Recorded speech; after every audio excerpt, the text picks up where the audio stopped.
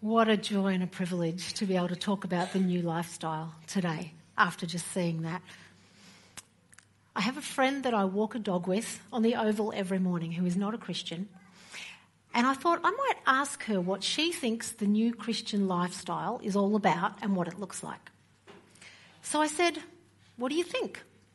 And I was actually really shocked when she told me that she thought Christians were double-minded, narrow-minded, they had double standards, and they were hypocrites. We got to talking, we're on our third lap of the Oval, and suddenly we started talking about TV evangelists, fraud, embezzlement, cheating on your tax, and the Catholic Church and its abuse. And I thought, is this how the world sees a Christian? Because if it is, we've come a long way from the words of Jesus who said, "Love your neighbour as yourself." Even this guy, Bono, lead singer of U2, says Christians can be really hard to tolerate. I just don't know how Jesus does it.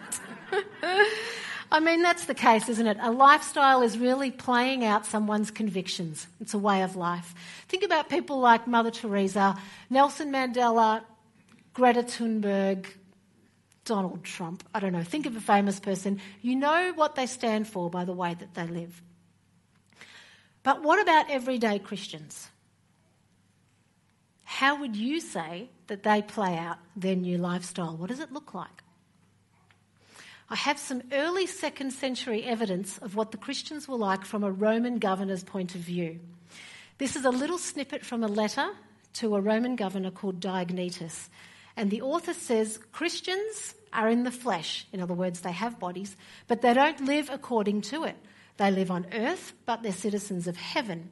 They obey all the laws, but they live at a higher level than is required by the law. Now get this. They love everybody, but everybody persecutes them. What's going on there?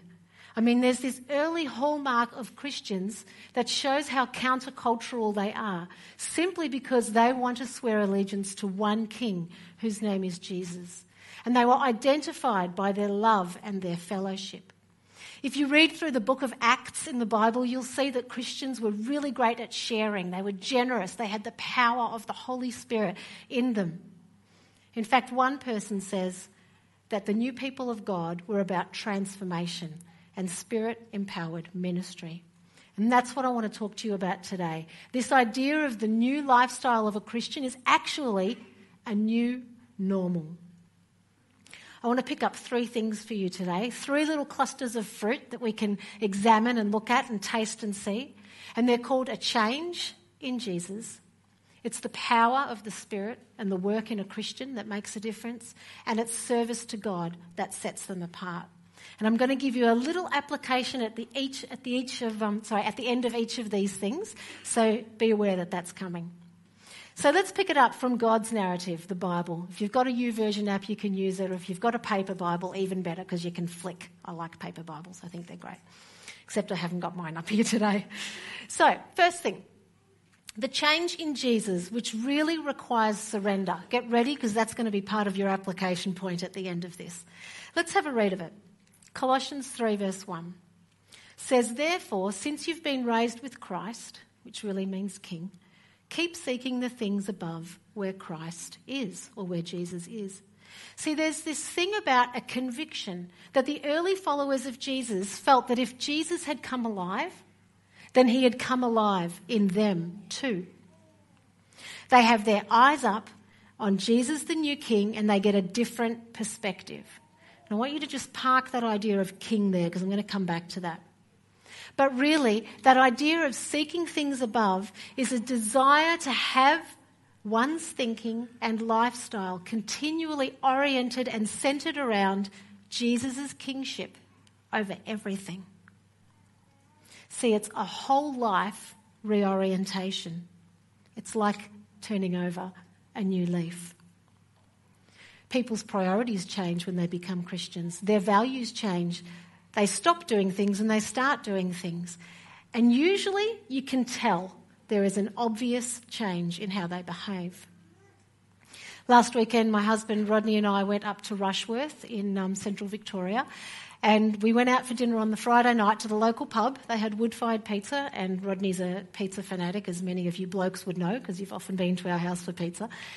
So we sat down and we realised that there was going to be a muso playing, and he was going to be telling stories about his life and singing songs. And so we sat there and we were listening to him, and his story was actually really quite sad. He had moved from Australia to Canada, had a family, raised a family, lived on a ranch, and then decided to come back to Australia. And during his break, I just went up to him and started a conversation, and I said, what actually made you move back from Canada and leave your family behind and come to Melbourne? Which is probably quite a pointy question to ask, but I seem to do those things. And his answer was profound. He said, I was trying to escape the darkness in my life, the darkness in my soul, and the darkness in my veins. I'm just like, could have knocked me over with a feather. And I wanted to tell him about Jesus actually in that moment, but he had to get up and sing his next song. But the next day, there was something that happened that I saw God do that I thought was something that I needed to share for this talk, and it's got something to do with this darkness idea. These guys here, a bunch of 3 motorcyclists. They belong to this Christian motorcycle club called Chariots of Light. And they rode into town on the Saturday morning while we were having coffee at the bakery with our vanilla slice. And I felt a prompting by the Holy Spirit to go and say to them, what does the new lifestyle look like for a Christian biker? So I did. I asked them. And interestingly, you know what they said?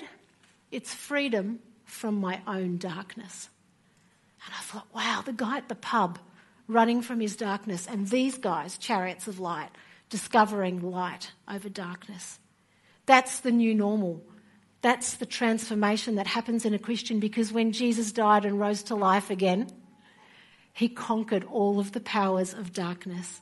And Jesus is alive in them, and they bring his light to others.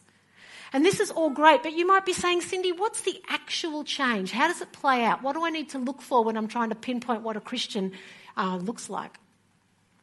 Look with me at Colossians 3 if you've still got it open or if you've got it there. This is what the Apostle Paul says. He says, put to death the darkness lurking within you. You used to do these kinds of things when your life was still part of the world. Well, what things? Let me read it to you from a different version.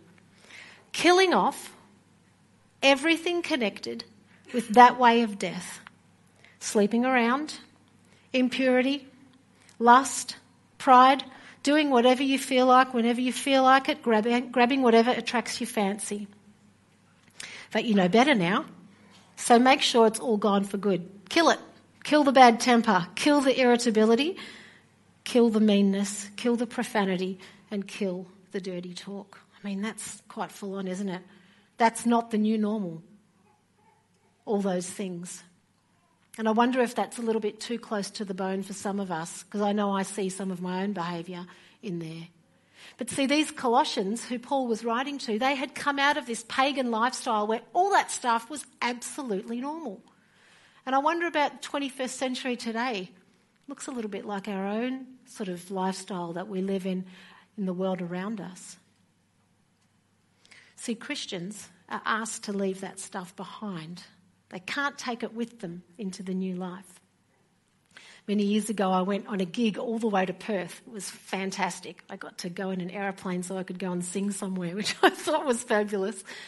But I took a musician with me, and he took his guitar, which went into the checked baggage, but in his backpack he left his pliers so he could change his guitar strings at the gig. And you know when you go through the scanners and they pick up things and they go, oh, what are you doing with a pair of pliers in your backpack on a plane? Like, it's just dumb, right? So the lady said, you've got to throw that in the bin. Get rid of it. You're not taking that with you.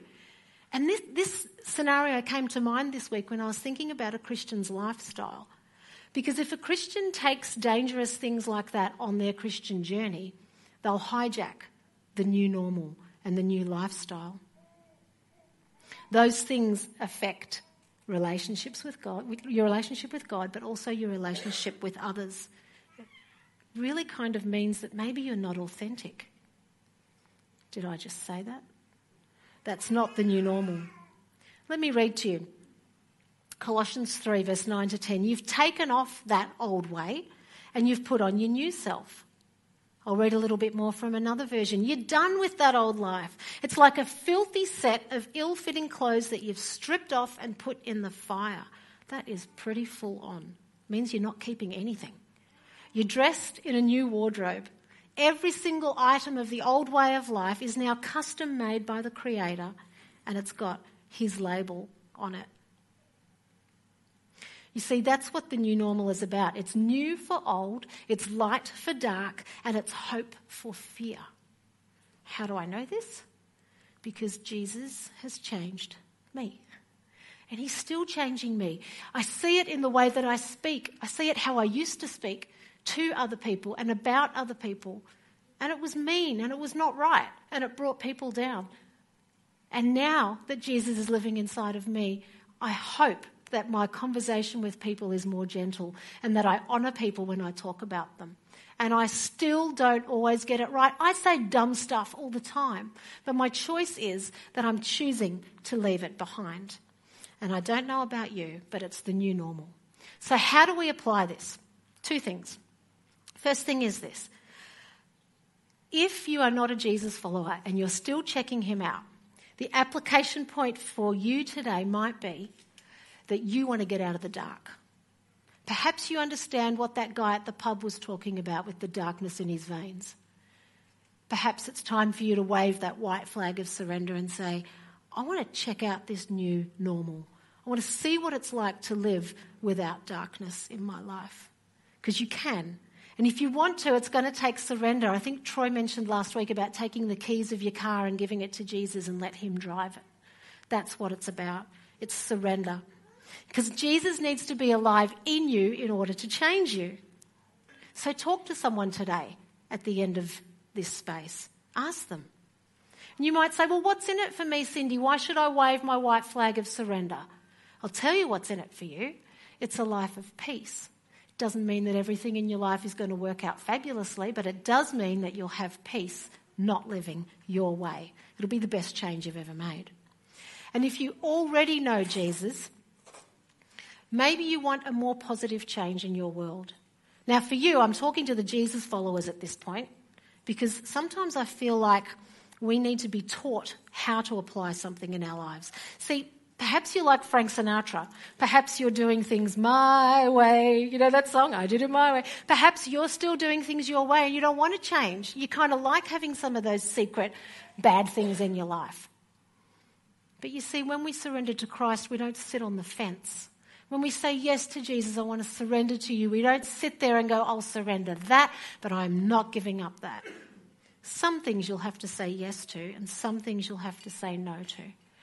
You know, in the Greek, I did a little bit of research here. This word, apektiomai, which means to take off that old stuff, actually means to renounce it. Tear up a contract. It's the same verb that Jesus that is referred to when Jesus disarms the powers of the enemy, the powers of darkness. That's how powerful the taking off can be. What would you surrender in your behaviour as a Christian?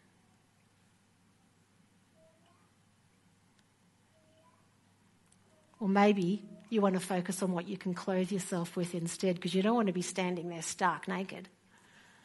You've got to take it off, but you've got to put it on. Now, I've got a little hat stand over here that I want to talk to you about. If you take your bad stuff off,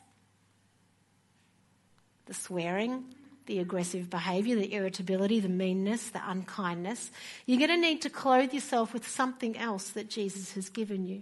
Now, in this verse here, there's actually a bit of an echo to Genesis 3, when Adam and Eve had to be clothed by God to cover their shame. Well, in this verse, we get to clothe ourselves with spiritual clothing. What would you take off the rack that God is offering you today? Some of us have problems with swearing and we just can't kick the habit, and we just need to take off maybe a hat of pure speech. Or maybe some of us are struggling with stuff that we're seeing on the internet and we just need to take off some kind of pure living. Or maybe we're struggling with the way that we talk to our parents or we talk to our children, and we just need to take off something new and put it on kindness. So here's my application for the Jesus followers in our midst this morning. See if you can name in your head one thing that God is asking you to stop doing. And what is he saying? Take on my new clothes. There's a caution here. Don't just be good for goodness sake. Because you know what that is? That's just being moral. That's not being a Christian. There's this incredible quote that I found this week by a guy called A.N. Wilson, who is an atheist, interestingly enough. I actually agree with what he says up here about, I very much dislike the intolerance and moralism of many Christians. I mean, really? Are we just being good for goodness sake? Because we have to only be changed by the right motivations of a transformed heart, which only Jesus can do. You know, Christian conduct, the way that Christians behave, it's an advertisement, really. A walking advertisement for how Jesus has changed your life.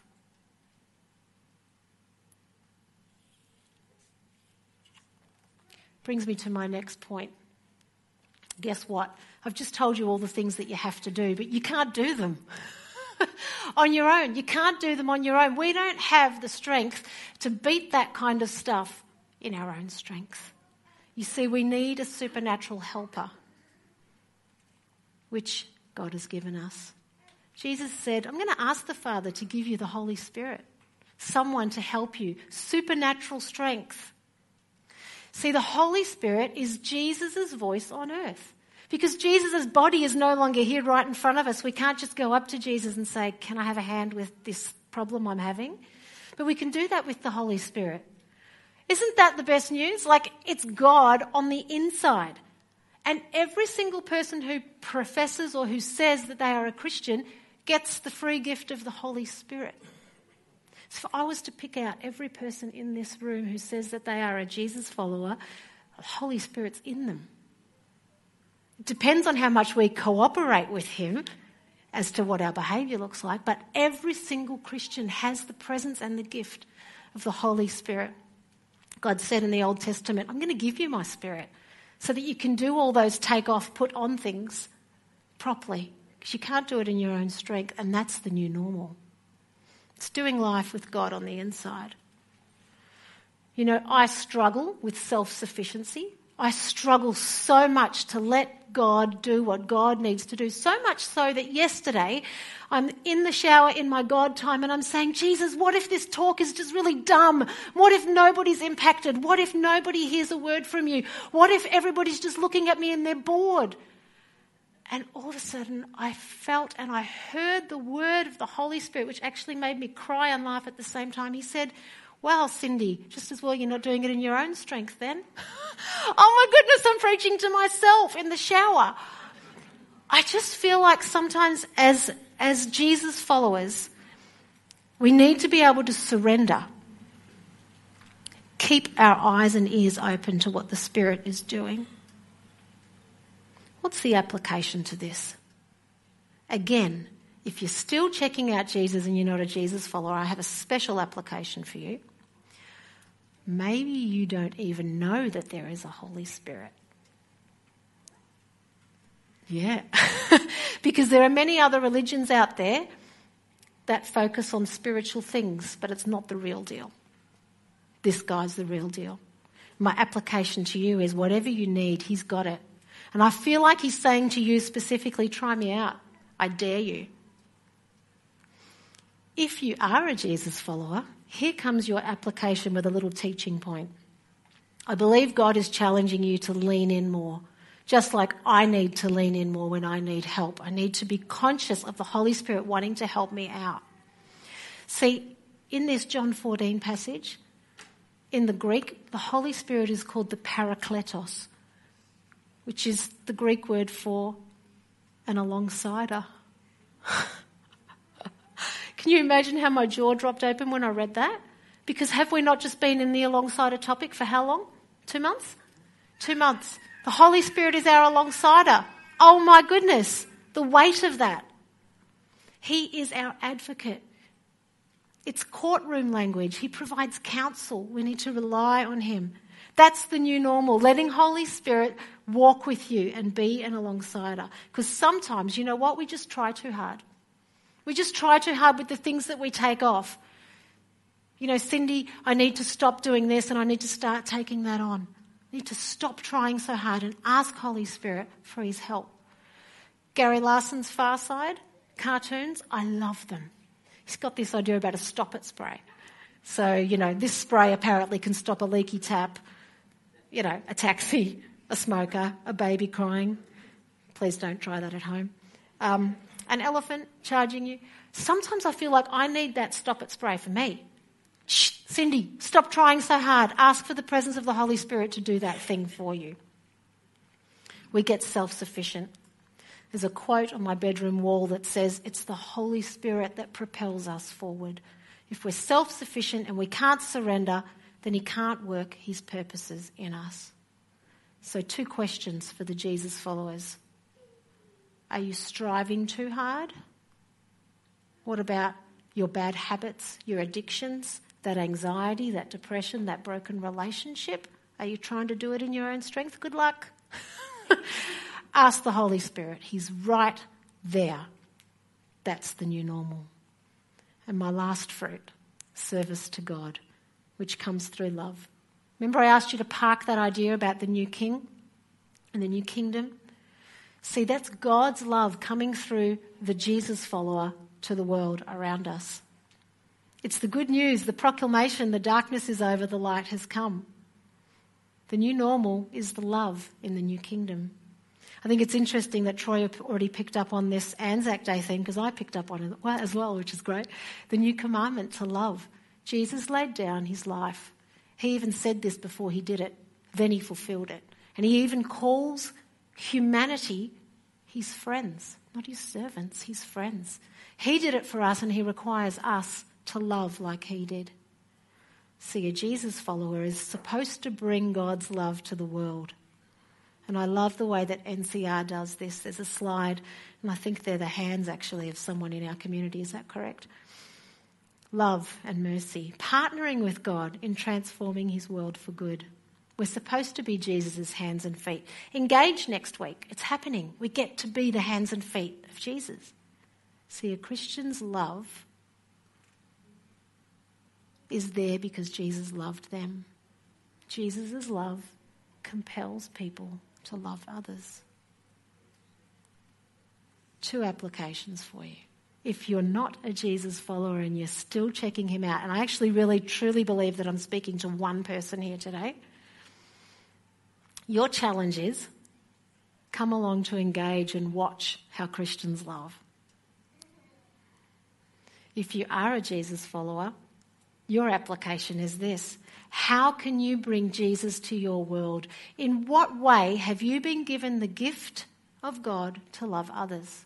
See, for me, most of the time when I'm loving others, it'll come through singing, worship leading, speaking, teaching, praying, drinking coffee with a friend. I'm really good at that. But I'm not great at cooking meals for people. I'll do it and it will be an act of love, but gee, it will take a lot out of me and you'll probably get an overcooked, really bland meal and it's vegetarian. The other thing I'm really bad at doing is setting up the church. I never know how far apart to put the chairs. I never know how many pamphlets or which ones to put on which chairs. I have to keep going back to Steve to say, am I doing it right? Not to mention putting me on a finance committee. The church would go belly up in no time, so don't put me on the finance committee. What are the strengths that you have that you can bring love to people? Start with what you're good at. Wonder whether I might invite the band up as I just finish with a little quote and a little reminder of those applications. Tim Keller, a famous preacher from New York City, says this. He says, let the knowledge of what God has done for you melt you into a person who loves and who lives right. Let the knowledge of what God has done for you melt you into a person who loves and lives right. The change in Jesus. Will you let him change you? Maybe you want to try on the new normal for the very first time and say, yes, I'm ready to wave that white flag of surrender. Name it. Tell someone. Maybe you need to take off or put on one certain behaviour.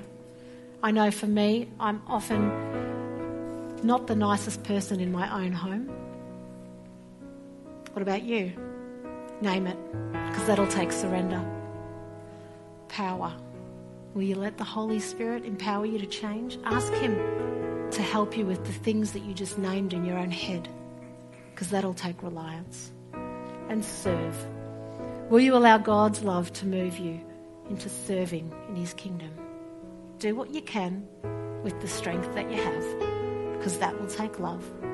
And may God bless the new normal in you.